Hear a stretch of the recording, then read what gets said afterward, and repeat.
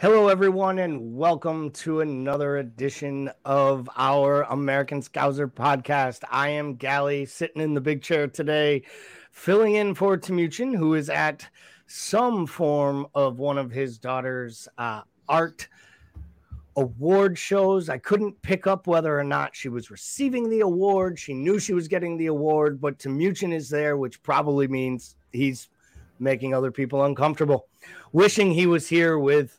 Well, no, he probably isn't actually wishing he was here with either of us. On a day like today, Paul, what a day to be alive and what a day to be a Liverpool supporter. I'd say we have the gamut to cover tonight. Yeah, it was a long, dusty road on social media today. I got up this morning and I said, nope, not today, Satan, and then proceeded to spend the rest of my day on social media anyway. But I mean, these are the crosses that we are meant to bear, I suppose. Yeah, and we're going to get to that, and I think, and as always, we're going to start as we always do with greetings from Houston, even though he was second into the shoot today. So good on BJ for finally figuring out a way to beat Allen to the comment section. We appreciate you both very much, as always. For anyone else here new to the program, if you like and share, save, subscribe, we will love you. But if you just want to get engaged, feel free to make comments. We'll bring them up on screen. Hopefully you can be part of the discussion, especially later. As everybody is aware, there was some big news that bombshelled out today. But before we do that, we have to start. Hold up. Yep. I want you to get into it, but we got to do this right, especially because Timuchin's out. Do you put the trivia thing up? Do you have the button? Perfect. Brother, this was it was actually coming up. Yeah, no there you go. What. We got it. And the truth was, I was going to bring that up to say this is how we start every show, but I don't like to ruin people's time. So we're going to skip over this goddamn segment. But we're not skipping it. Because Gally, what was the last win Southampton had at Anfield Stadium? Do you know it? The last win in the Premier League era that Southampton had at Anfield. Oh, isn't it the last one that Hasselhooten got when he cried on the pitch during the COVID year? Nope. No? Oh, they got that. That's right. They got that win at Southampton, didn't they? Yep. Last win they got was the last win that they had at Liverpool, Sadio Mane's last match there. For them when he scored against us? I think it was before that. I think it was a couple of years before that. Anyway, it was 9 years ago, 2013-14, 1-0. I thought Mane was it 14-15? Yeah, you could be right. It probably it probably wasn't. Maybe that was a different match. I remember he scored a big goal against us. So they made a big deal about how he always scored at Anfield, basically. Constantly when he played for Southampton. So the last league win for Southampton against us was 9 years ago? At Anfield. Yep. Wow. Well, I'll tell you what. I hope and pray that streak continues because that would just be a fitting way to come off of the match we just had on Sunday. And we're going to get to that because I was very impressed at times and then, frustrated at times as we hung on for dear life. But let's not bury the plot talking about the second half before we at least talk about our response to seeing the lineup. So we'll start with you on this one, Paul, where we normally start, right? The lineup is released. What are your initial thoughts? How close were you to it? How far off? I mean, barring whatever is happening with Henderson right now, this is the best starting 11. So, I mean, no major arguments for me outside of Jordo being out. But like I said, that's its own situation right now. So, yeah, I mean, I was pretty happy with this. I thought this was probably the best you could have done in a must-win game.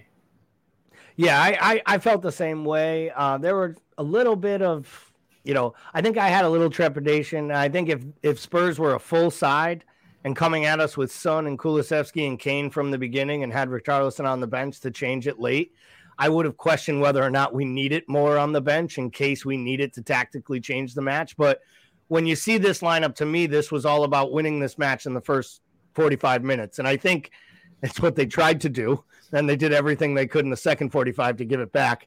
But in that first 45, I felt like this was probably the best 11. I want to start at the back.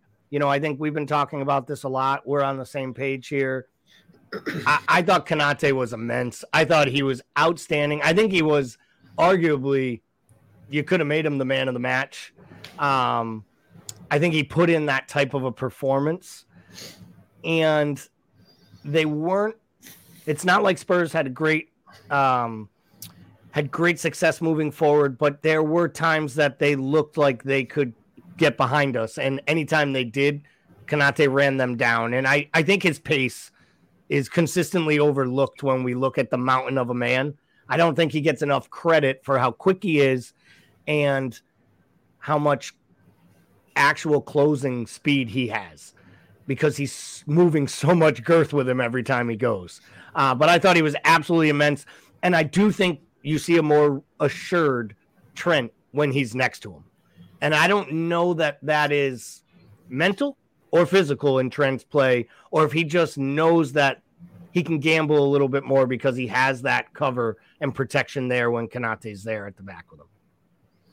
Yeah, I mean, I think that's probably fair. I think Trent probably does psychologically feel a little better having Konate on that side. I mean, we talked about this before. I still think, you look at the three really, really successful windows we had in a row where you've got players like Jota and Diaz that came off firing right out of the window. And we were like, man, like those two players went down as the signings of the seasons across the Premier League. That's how people are talking about that. I think amongst that window, I think Konate is going to prove to be the most important piece out of all of them. I just think from a longevity standpoint and from a fundamental cornerstone piece that you can build on towards the future. We always talked about, him being Virgil's partner. Eventually, I think he's going to be Virgil's replacement, really, in terms of like how this ends up looking. He does get massively underappreciated and probably massively underrated in terms of his overall pace. I think that's because like he's got that length in that sort of height that Verge has, right? But I think he's got longer legs, so it just looks like a gangly mess at times. We always kind of talk. He's got that like bamboo on or that Bambi on ice type thing that we always talked about Sacco having, right? But I think there's a lot more coordination there than we kind of give it credit for. I think he's just immense, and it's got to help Trent for sure. It's got to help the whole back line. I think more than anything, he makes Verge better right now, which is kind of wild when we talk about it like that. But I think like when he's next to Verge looks better. And I just think, at the end of the day, like no slight on Joe Gomez, but like I think that not having Matip and Konate healthy has been huge for that center back partnership, because I mean, we got to talk about last year where for a large portion of the season, Matip was our best center back. And I just don't know if Matip still has the wheels for it, because he's just getting up there in age. But like to have one of those two back like consistently healthy is absolutely huge. So if there was ever a match to get going early, I felt like this was a prime example of one where you had to show up. And I think in the pre-match show I had said something like, I have no clue what to expect here. You could be 3 up at the half and feel like this game is good night the lights, or you could literally be 0-0 and questioning whether you could break them down. And then, because they were clearly set up to keep that game close to 60, 70 minutes, hope for Harry Kane to do exactly what he did, which was create one opportunity, really good one, and take it. And I just felt the whole time like you really needed an early goal was going to be something that was so important. Mo scores after 11 minutes, the ball gets, the nice forward pass. Obviously, Darwin absolutely knocks the thing down. It's a great first touch by him. He finds, the selfish Darwin that can't do anything but shoot, finds the square ball. Mo will never get enough credit when he scores goals because it does take him maybe 2 or 3 more chances than it does most great goal scorers, right? He'll get 5 and he hits 3, but they're all class. And what he did on that, I mean, the first touch is absolutely sublime, and the second touch is even better, and it's in the back of the net. Do you think we underestimate Mo at this point? Like, he scored in 10 consecutive fixtures, and we're talking about his scoring slump. I think he's a little bit of a victim of his own success, right? Like, I think we're so used to seeing this, like, this just absolute, like, generational talent. Like, I don't think that people that, like, I think it's really easy to get on this hype train with Liverpool and see this team clicking the way it clicks and not understand that that's not normal. You know, I think the old timers would tell you, like, you know, the old timers will tell you that Mo Salah is one of the greats in this club, like up there with Fowler and Dalglish in like the all-time greats of this club. And I think that we forget about that. I think there's a lot of talk about the contract, which is funny considering that everybody was shouting to just pay him whatever and not worry about it. And then everybody was, oh, it's the contract. Like, you know what I mean? I think, I mean, if you look, it's interesting because I think you can make the same argument for Nunez, who's 22. Like, these guys, like, are they as clinical as we'd like them to be? I don't think any striker really is. But, like, what they do is they create chances in absolute loads. And so, like, it doesn't matter if you're not hitting in this elite percentile. Like, so I'll give you an example, right? Like, to me, Olivier Giroud is one of the most clinical strikers of all time. Like, you give him a chance. You give him a chance and he'll score it out of nothing.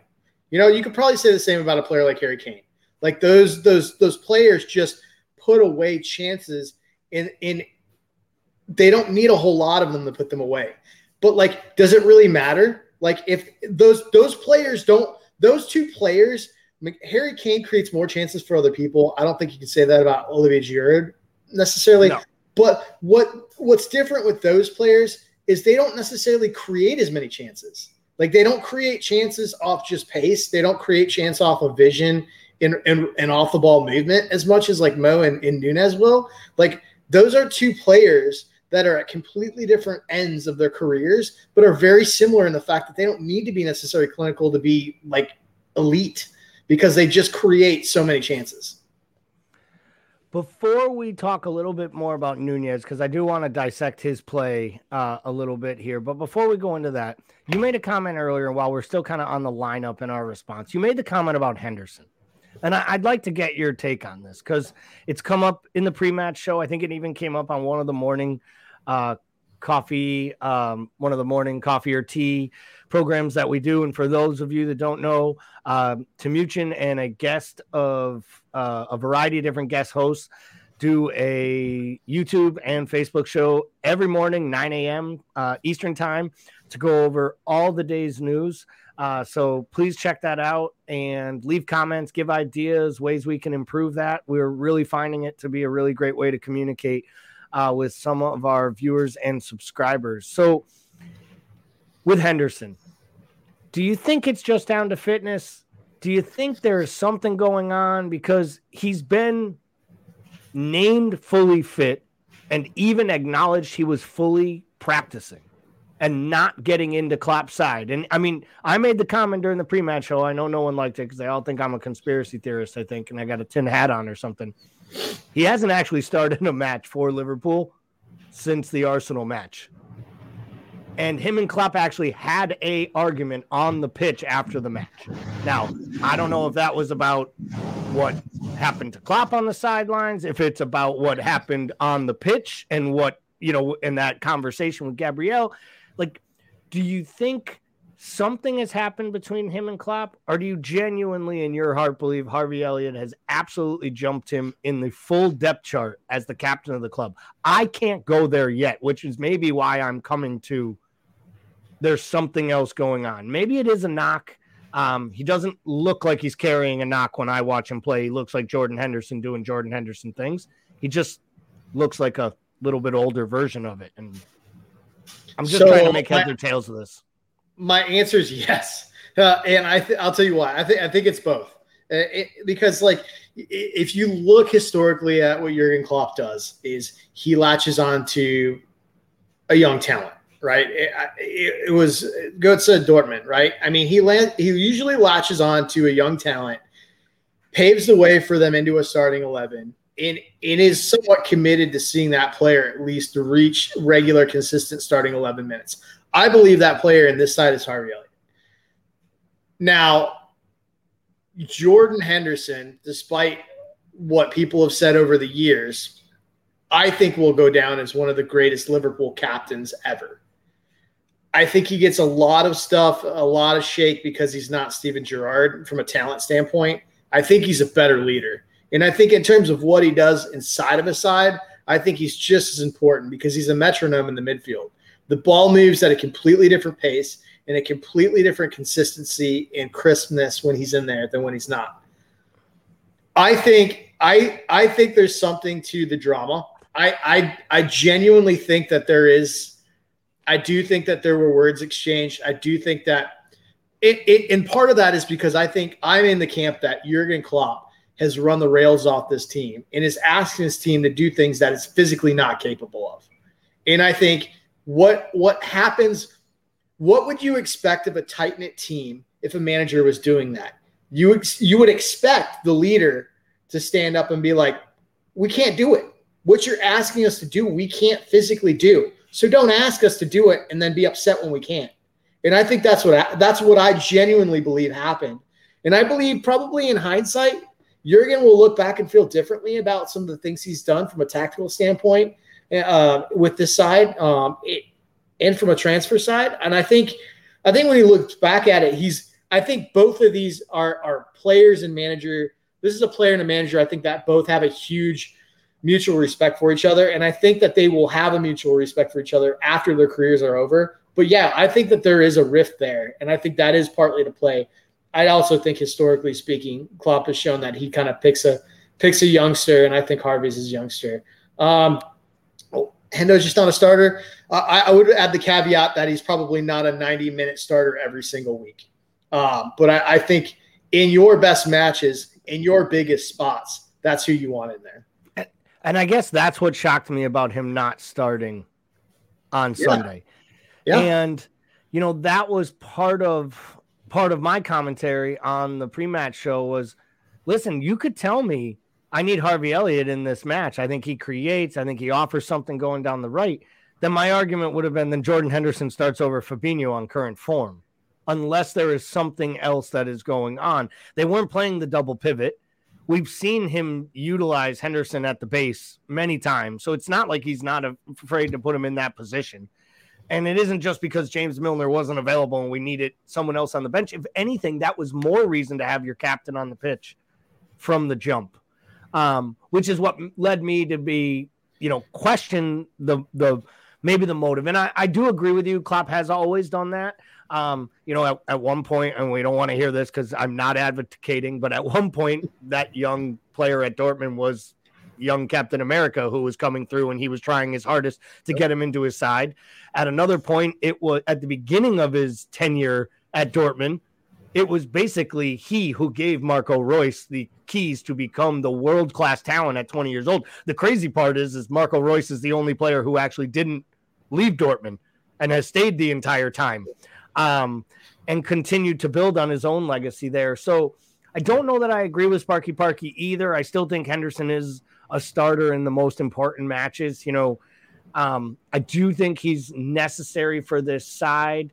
And, maybe this was load management on his legs too, knowing he is going to Qatar and he may not play a lot, but he's going to run a lot in the sun and he's going to spend 3 weeks training on the road. And maybe this is kind of watching the minutes of one of the most senior players he has that is on his way off to the World Cup. So we'll have to see where that goes. Let's talk a little bit about Darwin. I think I described him as a tornado of chaos because I feel like at every angle he went, we lost Paul somehow. So I'll take this on to the monologue at this point. I feel a little bit here like what Darwin does is he utilizes his speed. He utilizes just high-paced energy. More importantly than anything else, I think he causes havoc for defenders in tough spots of the pitch. He uses his speed, which I, for the one, will raise my hand and say was a shocker for me. I watched him a good amount at Benfica. I had no idea he was this fast or this quick. Seen him run down players all over the pitch. More importantly, I think he's starting to figure out the positions on the pitch that are best for him to shoot, the positions that are best for him to pass. Decision-making is going to be a huge area of improvement for him, but I think that is that for any young player, whether we're talking about Curtis Jones, we're talking about Harvey Elliott, and I think we can see the raw talent. His half volley shot that Lloris pairs wide is a great save. It should be saved, but that is a very well taken volley or off the half volley. It was heading goalward. I think the couple blocks that Eric Dyer got on him were really, really great. I know he had the time where he took the fullback to the baseline, to the touchline, and, completely kicked it off. I think Paul is back with us now. Yep. There he is. Technical difficulties aside from North Carolina. I was just mentioning as I did the little monologue, I described him as a tornado of chaos. He just wreaks havoc wherever he goes. I raised my hand and admitted that I was absolutely wrong about his overall pace. I knew he was quick. I didn't know he was fast. I didn't know he was literally the fastest person this year to play a match in the Premier League, which is crazy. Yeah, I don't think anyone saw that. Anyone knew that. And we've all seen him in the Champions League, right? I mean, he had great matches against us, and we're like, oh, it looks like a player, I don't think any of us saw that. I mean, let's be honest. None of us really follow the Portuguese league that closely. I dug in after I knew we were linked with him and watched some stuff, talked to some people that I know do follow the Portuguese league. But, I mean, he's just a super raw talent. I mean, and that's the thing. I think anybody who really follows the Portuguese league will tell you that he's basically the opposite of Luis Diaz, where we got essentially a very technically proficient player in Luis Diaz, and we got the opposite in Nunez, where he's got generational type ceiling, but he's still very much raw, and he's got all that pace. I think there's two major things with Nunez that need to be drastically improved for him to kind of hit that next level. And one's that's going to be his first touch.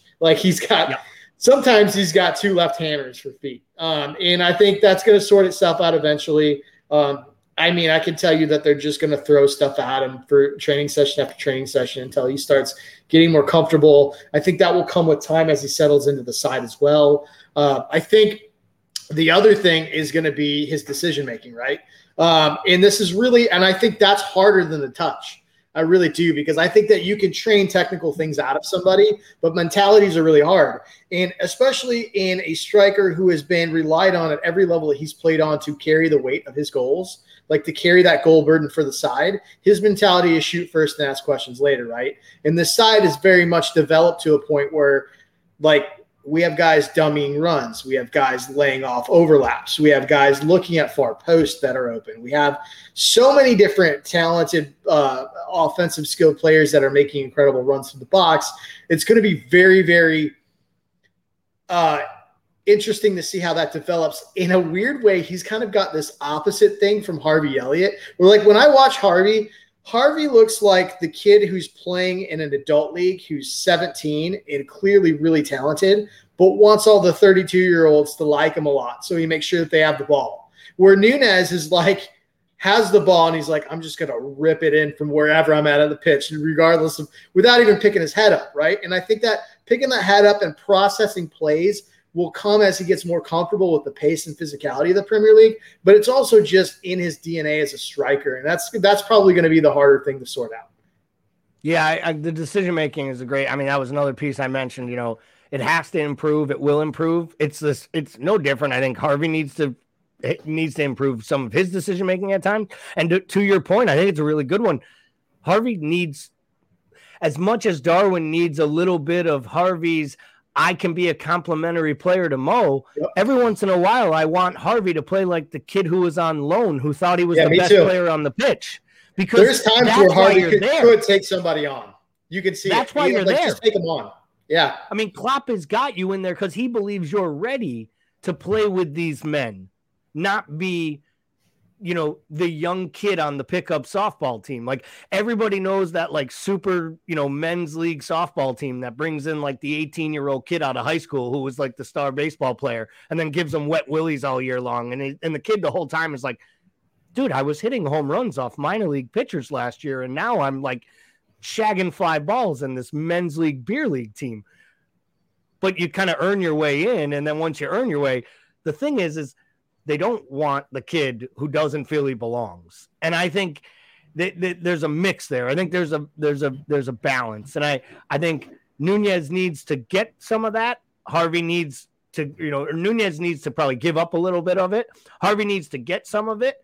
And I think Curtis Jones is the enigma of all of it because he actually genuinely believes not only does he already have it, like he belongs at the level of Mo Salah and Bobby and these guys. Now, part of that is probably what, I always used to say, the brash and defiant nature is what allows them to be the 1% of the best 1%. Yeah. But it's also sometimes what holds them back from actually reaching their maximum potential. And I don't think we'll see that, The other big key to Darwin is, a year ago at this time, we were all screaming every once in a while we would like Robo to take a shot when he has a chance.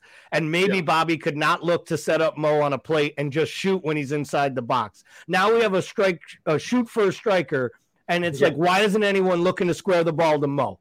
Right. And I get it. Like, it's so easy when it's not working to complain about all of it. But his goal involvement, his expected goals ratio, his underlying stats are off the charts. His like attempts per, shots on goal per, everything per is the best in the entire Premier League because I'll come out and say it just needs time. If you're going to look at the season and your takeaway from like a game like the Tottenham game or even any of the games in the last month, if your takeaway is that Nunez is poor, like you don't know football because like I can tell you as a 22-year-old in a foreign country in the hardest league in the world, not speaking the language, he's adapted far better than I thought he would adapt, to be perfectly honest with you. And he was not even supposed to be playing these minutes right now. If Luis Diaz was healthy, he would not be out there right now.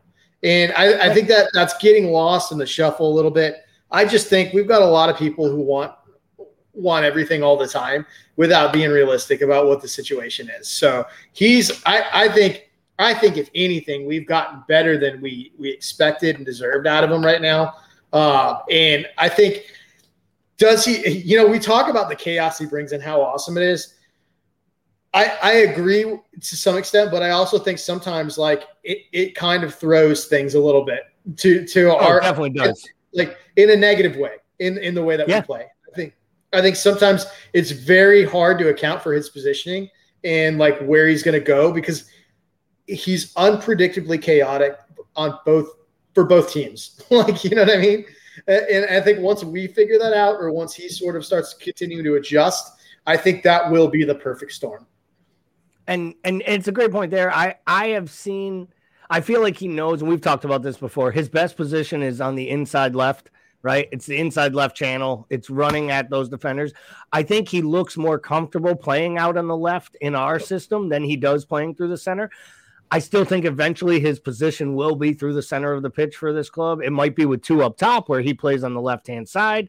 It might be him up top with like a Carvalho behind him. Heck, who knows? It might end up being what you've been calling for a little bit, Paul, and saying like it might be Mo through the middle, Nunez on the left, Diaz on the right, and either Jota, Bobby, Elliott, Carvalho. People forget this too. Jota's greatest time playing in the Premier League was basically playing as a number 10 off a striker with Jimenez their first year up. So Jota can do that role. And there's another one. If Jota and Diaz are healthy, we're not seeing nearly as much Nunez this early in the season. Sparky Parky said best first 45 Nunez has played, and I would agree with him. So let's talk about the second 45 minutes. The response Tottenham had out of the half. You attribute that to us starting poorly in the second half, or Conte being a class manager and getting in the ass of his team a little bit and saying, what the bleep, making a substitution or two and making changes at the half? Who is that more about, us or them? I think it's about both, because I think it's about Conte's adjustment and our failure to have a plan to adjust to whatever was going to change. I think you go into a half and you say everything's working perfectly, don't change anything. That's fine. But you also have to have the ability to understand that if things are no longer fine, what's our move, right? And I think that there had to have been some sort of in-game tactical adjustment made, and we never made it. We never made it. And I think, that's hats off to Conte. I thought Kulusevski changed the game when he came in.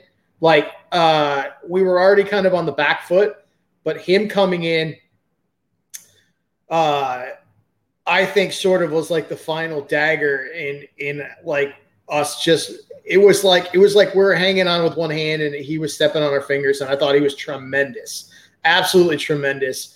The Harry Kane goal, you could probably nitpick Ali's positioning a little bit, but look, Kane hits it in the only spot you can hit and score there, and that's what he does.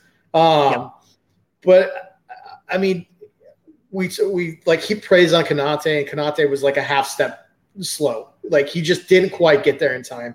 But that's another striker with a lot of range who's extremely clinical and who's long-legged. And it's just a very tough play to defend, period.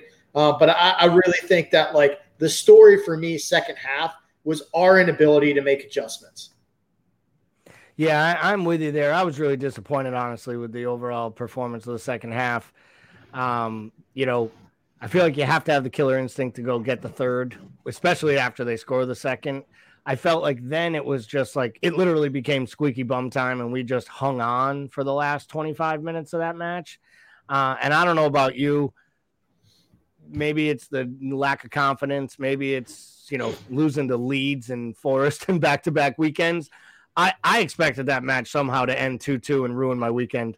Once it got to 2-1, I genuinely did expect that match to end 2-2, even if it was a bad call, a penalty, or something. I just felt like there was just so little positive momentum. But we pull out the win, we get the victory. Yet Klopp goes to the press conference and actually does something he very rarely does, and actually kind of singled out Nunez for some positional defensive mistakes and talked about how much he has to learn about his positional awareness, and specifically talks about him being at fault for leaving space in the goal and kind of leaving Robertson out to dry. Do you think that is – I'd like to say, that's him talking through the papers to get a guy motivated, except the guy doesn't understand the fucking language. So, what's he really saying there other than deminimizing to some of our commenters maybe his best performance in a red shirt? I don't know, man. It's a weird comment to make. The only thing that I can think of is that Klopp is very good at deflecting, and I think that he just wanted to move the conversation along, and that was an easy point for him to pick out was positioning. Why you pick Nunez out of anybody? In this system, talking about your secondary striker, that's just a weird one to me. But let's face it, what else is he going to talk about? Is he going to talk about the fact that he didn't change any of the tactics or formation second half? Is he going to talk about some of the head-scratching substitutions he made? Is he going to talk about any of the big things that are real hard questions to answer? No. So, I think, your new transfer is probably an easy thing to talk about. Yeah, it's a good point. Before we move on to kind of the rest of the news of the day, any other points to the match, things that stood out to you, any other players you were either overly impressed with or overly disappointed in? Because we've really focused here really on kind of, Mo's quality and, of course, Nunez and Konate. Anyone else out there that jumped out at you one way or the other? We talked about it a little bit. I thought Mo had a really, really good game, just in general, on both sides, both offensively and defensively. I thought he was a handful. I thought he was really good. Yeah, to Sparky's point, Jones, but we've talked about this before. Curtis Jones. We're not the people to give an impartial Curtis Jones conversation, because I think me and you would spell it with the O, and we would add the O to that and make sure everyone knew he was surely not enough. and this is like the midfield conversation, right? I think that Curtis Jones, Oxlade Chamberlain, no fault of his own, and Naby Lad, all fault of his own, I think, need to be gone in January. Like, I mean, those are just three players on wages that we depend on and get zero production from. And the Naby thing's a weird one. I'll just comment on that because I know that's around there. Look, I don't believe that this guy's been injured at all. I think that he got dinged up a little bit at the end of last year. I think he was upset over minutes last year. I think he wasn't named to the Champions League squad, and when he wasn't named to the Champions League squad, I think he officially went on strike. And I think this is a continuous situation. I don't think we'll ever see him in a red kit again. I don't think he'll be back playing any minutes. I think he's gone in January. And I mean, it's a shame because we're finally starting to play some formations I think he'd actually be really good in. He played a 4-2-2-2 at Leipzig, and we played that a couple times.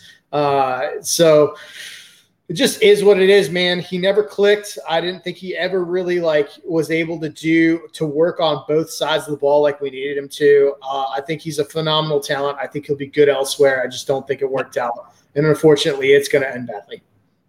Yeah, I'm with you there. I do think he's on strike. Now, I'll say this. I've been critical of Klopp's.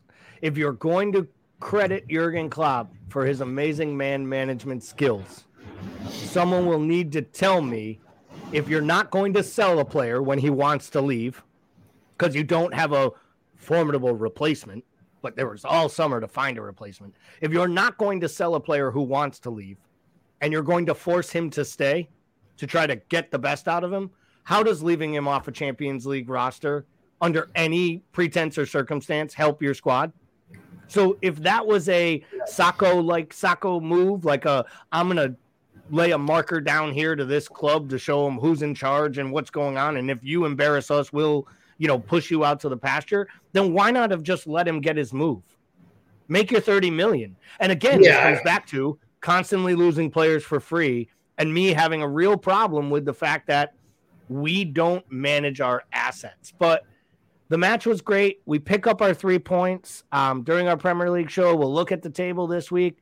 So we wake up this morning, and it's the Champions League draw. And I can't lie, I kind of forgot. And I was laying in bed, and I think it was Mike Martin in our group, in our Discord channel. And if you're not in our Discord channel, send us a message and get involved if you want to get woken up by people asking you who's watching the Champions League draw at 6 a.m. And it made me go, oh. So I literally click on the video and I start the video. And as I started, I'm not even kidding, the guy pulls out the Liverpool ticket. And I rolled over to Kelly and said, well, I'll guarantee the next name is either Real Madrid or Bayern Munich. And literally he's like, and they will play Real Madrid. And I was like, you fucking sons of bitches. Because honestly, I would have rathered stomach a week worth of Sadio Mane posts from the new Bayern fans that are in all of our social media channels than I think I would stomach actually having to play Real Madrid twice. There goes the conspiracy theory from our good friend Nick Paquin on just the good teams getting through to play each other at the end. Yeah, exactly, because that didn't exactly come up here.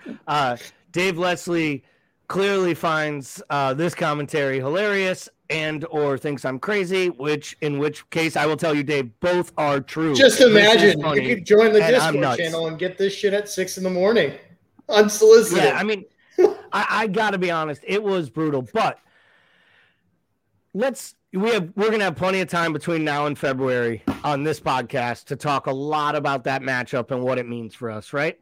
And I think that clearly we get our chance at revenge, right? We get our opportunity to take them over 2 legs. I do feel like we're better equipped to beat a side of that quality over 2 legs than we are in a one-off final, because I think in a one-off final, greatness can overtake. And, in the first one, it was literally Gareth Bale scoring 2 of the most worldy goals, and then the ridiculous mistake. And we lose Mo early, so there's just everything wrapped up in one.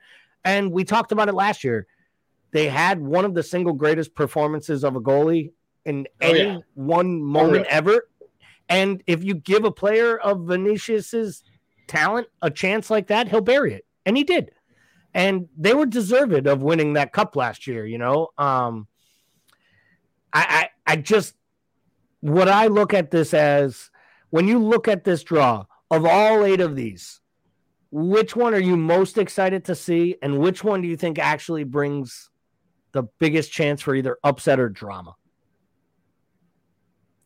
So if I was a neutral, I would say Liverpool or Real Madrid. Like, I mean, yep. It's like almost one of those things where it's like you wouldn't cast this in a movie, right? Because it's not believable. Like, and that's when like we always get like the conspiracy theories because it's just too fucking good. The storylines are too good here, right? I say if I'm looking for an upset out of this group,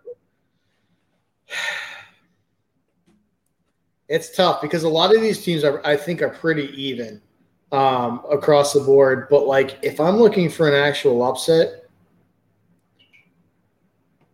I mean, I'll go Leipzig. I know they're not having the greatest year, but like over 2 legs, I think anything can happen versus City in the Champions League. And if I'm looking at any of these other matchups, to me, there's not like heavy favorites going up against any scary teams, in my opinion. A lot of these are pretty. Like, I think Napoli is arguably the best team in all of football right now. I think Tottenham, Milan will probably be pretty even. Club Brugge played their pants off in the group stage. You never know what's going to happen with that in Benfica. Benfica's off to a fairly good start this year. Inter's not what they were last year. Neither is Porto. PSG and Bayern are 2 heavyweights. So it's like, I mean, those 2 pictures at the top to me are the interesting ones. Just in terms of, I think Leipzig traditionally can punch above its weight, and Manchester City is always able to punch below their weight in this competition. Yeah, I mean, obviously, I think the top one is the sexiest of all the ties. I do think the repeat and the rematch of the final of 2 years ago or 3 years ago between PSG and Bayern, that has to be a big one, just from the sheer volume of the names. Yeah. The fact that legendary clubs. Both of these 2 clubs' entire seasons are judged upon how they do in this tournament at this point because they walk their domestic leagues. So, you know, that's really interesting. Plus, it is an absolute like juxtaposed position of tactics and style, right? You have the Bayern giants, you have the PSG oil money, you have Messi and Neymar and Mbappe, and then even though Bayern is as great as they are, it's not Lewandowski anymore. It's not even really Thomas Muller's team. It's Serge Gnabry and Sadio Mane and the young Musla kid. I mean, such talent all over the pitch. That one's really interesting for me. What I say surprised me the most here, and I didn't even realize it till this morning, I think it shows a little bit of a change. You know, we've talked about this in the past. 4 teams from the EPL making it to the round of 16 does not surprise anyone. It's happened, I want to say 4 or 5 of the last 6 years. 4 teams out of Germany does surprise me a little bit. Yeah.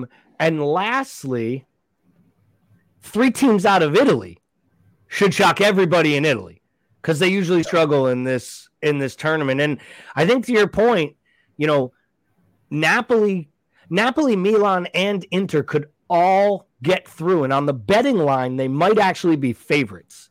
Mm-hmm. And if Italy ever had 3 teams in the quarterfinals, they would lose their mind. And then they would have to pinch themselves and realize that Juve's cheating asses aren't one of them. And they would be even happier to find that out, right? We're talking about teams like PSG and Bayern walking the league. And Juve is literally in the Europa League playing in some freaking playing game. And those of you that are out there, the conspiracy theorists in the world, just go take a look at the looks on the faces of both the delegate from Barca and the delegate from United when they pull their names up and say that they have to play in a playoff round to get to the knockout stages of the Europa League. So I honestly couldn't have been happier. You know what else would be good in this group? I'll tell you what would be good. I'd like to see one leg with Pulisic on Dortmund and one leg with him and Chelsea and see what happens. Or since he's probably not going to play anyway, just have him announce both legs, like as a color commentator. Well, first of all, anyone who is an American who's ever heard him speak knows we want no part of the color commentary, because that shit would just put you to sleep, because he is as boring as the day is long. I say it all the time. American soccer needs a personality. And, well, it sure as hell ain't him. Like, I don't like Tyler Adams' game overall, but I have to raise my hand and say I've been absolutely shocked at how well he's taken to the Premier League. Yeah. And he deserves all the credit because he always said he wanted the Prem move, and he's made it. But, give me Weston McKennie all day if I need the personality of an American soccer player, because he actually seems like a guy I'd want to have a beer with. Christian Pulisic reminds me of the guy who literally would be like, asking about like who's cleaning his boots tonight and like what the after match meal is when the rest of us are trying to figure out who's throwing the keg party on Friday night, and he's thinking about like the training table because he's already hurt. Timuchin, he strikes me as a dude that has like monogrammed koozies and croquis, you know what I mean? Oh, no question. Probably has his own definitely probably like has his own like customized like cornhole setup in the backyard with like his own face on it or something, like just absolutely. Probably plays like bocce ball and shit like that. Yes, look at us. So Timuchin chimes in. Couldn't make the podcast, but he chimed in. Proud of Paul Bickler. Someone literally messaged me to tell me you guys did trivia. Yeah, and by Bickler of all people. Layla's winning an award here, but Bickler deserves one as well. Yeah, so he's not really doing family stuff. This is probably just my semi-annual review. Pretty much, probably is. So we will absolutely get back to the Champions League between now and February. And I thought we'd leave more time for this conversation. I'm actually happy we didn't. We have 10, 12 minutes, so we will try. But we would be remiss to be a Liverpool talking show and not at least give our input and or opinions on the news of the day. And it's not often that a big 3 points and a win against the top 6 rival wouldn't be top news. It's not often that who you're going to play in the Champions League, let it alone be the fact you're playing the title holders in Real Madrid, be top news. But then, about 8.5 minutes after the draw got concluded, David Ornstein drops this bombshell on the football world. Liverpool have been put up for sale by Fenway Sports Group. Sale deck has been produced for interested parties. Goldman and Sachs and Morgan Stanley assisting in the valuation process. Unclear if deal gets done, but FSG inviting offers. And I will say here, I do want to acknowledge there is something awkward about this photo. They use it all the time. And for whatever reason, it looks like Klopp is sort of holding hands with John Henry while John Henry is holding his wife's breast in front of the cameras. And it doesn't make sense. But then again, if my wife was 45, it doesn't help that John Henry looks like the crypt keeper in this picture. I was just going to say, it doesn't help that she looks young enough to be his granddaughter, let alone his daughter.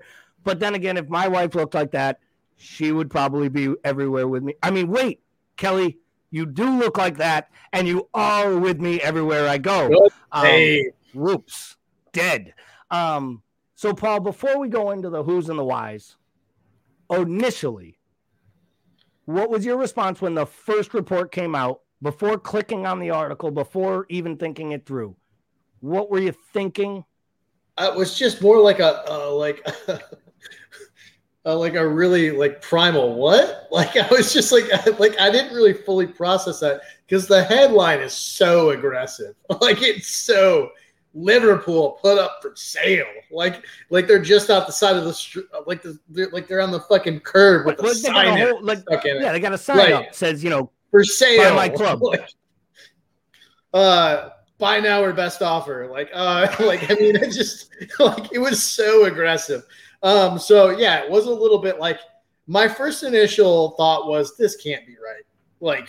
And then I clicked into it and it was more along the lines of this can't be right. Because the wording of the response doesn't insinuate anything about a majority ownership transfer. It just talks about additional shareholders, which is literally this could have been the headline 5 years ago. I feel like we did this 5 years ago. And, I know that they have aggressively looked at wanting to acquire teams across Europe, very similar to what Manchester City does. That's going to require spending power to just go up against sovereign nations. PSG, Newcastle, City requires that. So, to me, it just looks like they're trying to pull more funding. I do think there's probably some merit to, look, they've been in conversation with Goldman Sachs for a while now. They've been getting advice for years from them. So my thought was they continue to have this conversation with Goldman Sachs. They come back from the valuation, the number's higher, and they're like, oh, well, and then Goldman Sachs was like, would you consider selling? And they were like, if we got, I think they would need, the 4 billion number keeps going around. Chelsea just sold for 5.2. I think that Liverpool would go for more than 5.2 given the market. But the 5.2 is a fake number because that included the 2 billion that they weren't paying. They actually paid 3.8 billion. That included the 1.4 billion that was owed to Abramovich that he wrote off in loans. So the actual sale price of what they actually put up in cash and capital was 3.8 billion. The price of the sale was the unforgiven loan portion. So I question whether 4 to 4.25 billion. Listen to us. We're talking about whether or not we'd sell something. Actually, at what time do those goddamn Powerball numbers come out? I'm going to find out. And this is the only time we get to talk about $1 billion. Okay, let's just let it rip, Gally. I think where I have trouble here is there were 3 different reports in the last year that the club was up for sale. 3 different types of reports like this, none of which substantiated by anyone as in the know as David Ornstein. And the fact that David Ornstein actually put his name on this and beat everyone to it lets me think there's a little smoke to this fire. Now, I'm with you guys. I actually believe this all started as them looking into getting more investment into the club. But I also believe they are solid business people, great business people. And I think any good business person worth their weight, is going to look at all options. And the only thing also that's not in this statement that's on the screen is nowhere in here does it say that the club is not for sale. And the other 2 times that they've been rumored to be selling the club, they have unequivocally said our club is not for sale. And then here they say all the right things except for we're not selling the club. Now, my other part to it is it's very rare that the other local mouthpieces chime in, right? We know, Dave, that James Pierce used to be tied in. We've talked about, we're not even going to mention the Instagram model on this podcast because it doesn't warrant the time or the space. But these are attributed to Pierce getting run at by people telling him that basically Ornstein was a joke. And, one thing is when a journalist puts their name on something and they're an actual journalist, and David Ornstein is a very good journalist, maybe the most informed journalist in English football, there is some credibility. I'm sorry. There has to be. And the fact that the Globe started running the stories they did, the fact that James Pierce is even acknowledging it has been knocked back multiple times in the past. They have clearly asked bankers to figure out what the value of the club is, whether that's for partial or full sale. They're doing things that they've never been open to talking about doing. At the exact same time that they're seeing their products slightly diminish on the pitch and on the field. And, as a Red Sox fan, I've watched what they do. And when they take over a business, they almost act as if they are a hedge fund, right? They almost like they're they are really like a wealth management company. They invest in the infrastructure of the business. It's not just what's on the pitch. It was the practice facility. It was the 2 new stands. They increased revenues. They decided not to build a new stadium, both at Fenway and at Anfield, after making the first proclamation that they would build a stadium. And at some point, they are going to cash in. This isn't a group who is ever going to pass this down to their son or their daughter or the next generation, or maybe his, 35-year younger wife. Linda Pizzuti isn't going to be running this club after the Crypt Keeper, takes his final steps. So at some point, the value only gets so high and you start to diminish returns.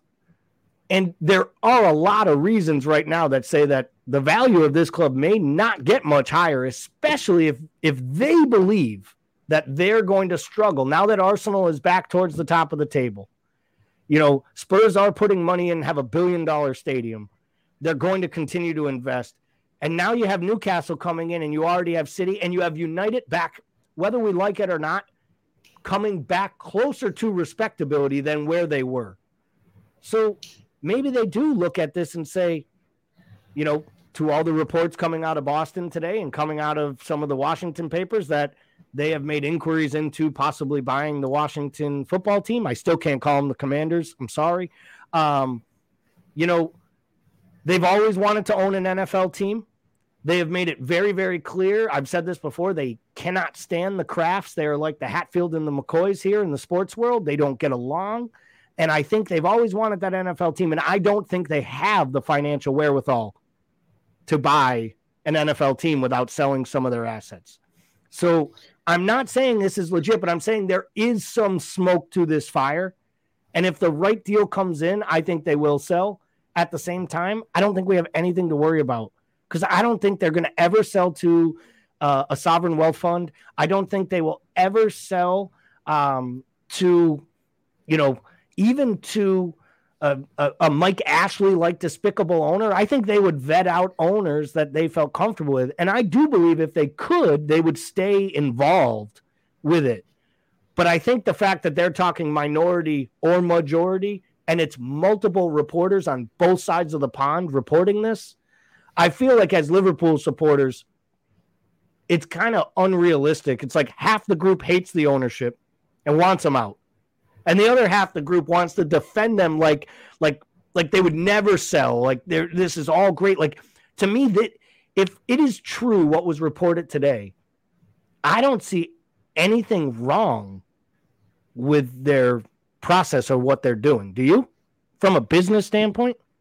No. And I think that's the thing. Like, the more we talk about, like, they would entertain the prospect of more minority shareholders, right, to continue to roll funds. Like, we did that with Redbird. Like, how sustainable is that before it's no longer a majority share?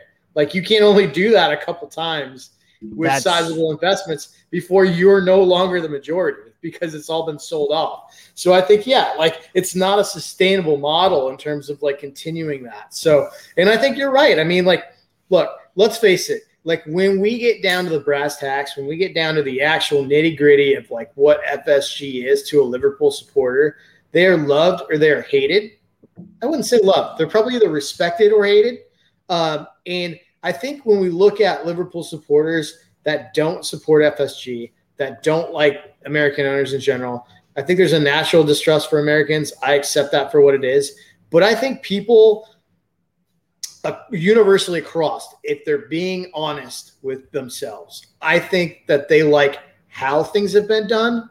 They don't like why things have been done, because they don't like the fact that this is a business consortium that essentially manages their things like a portfolio. And I, for one, love that, because I don't have anyone who manages my shit like a portfolio, which I need, because like they will always look out for the best long-term interest of the club. They manage risk reward. They want to strengthen from within. And I think ultimately they're very much like Mo. I think their success has been their downfall, because like the numbers, they bought it for $300 million and now it's $4 billion. They're going to walk away. I'm like, look, you can't be FSG out. And then when they sell, criticize them for making a profit, because they fucking made that profit. They reinvested into the club.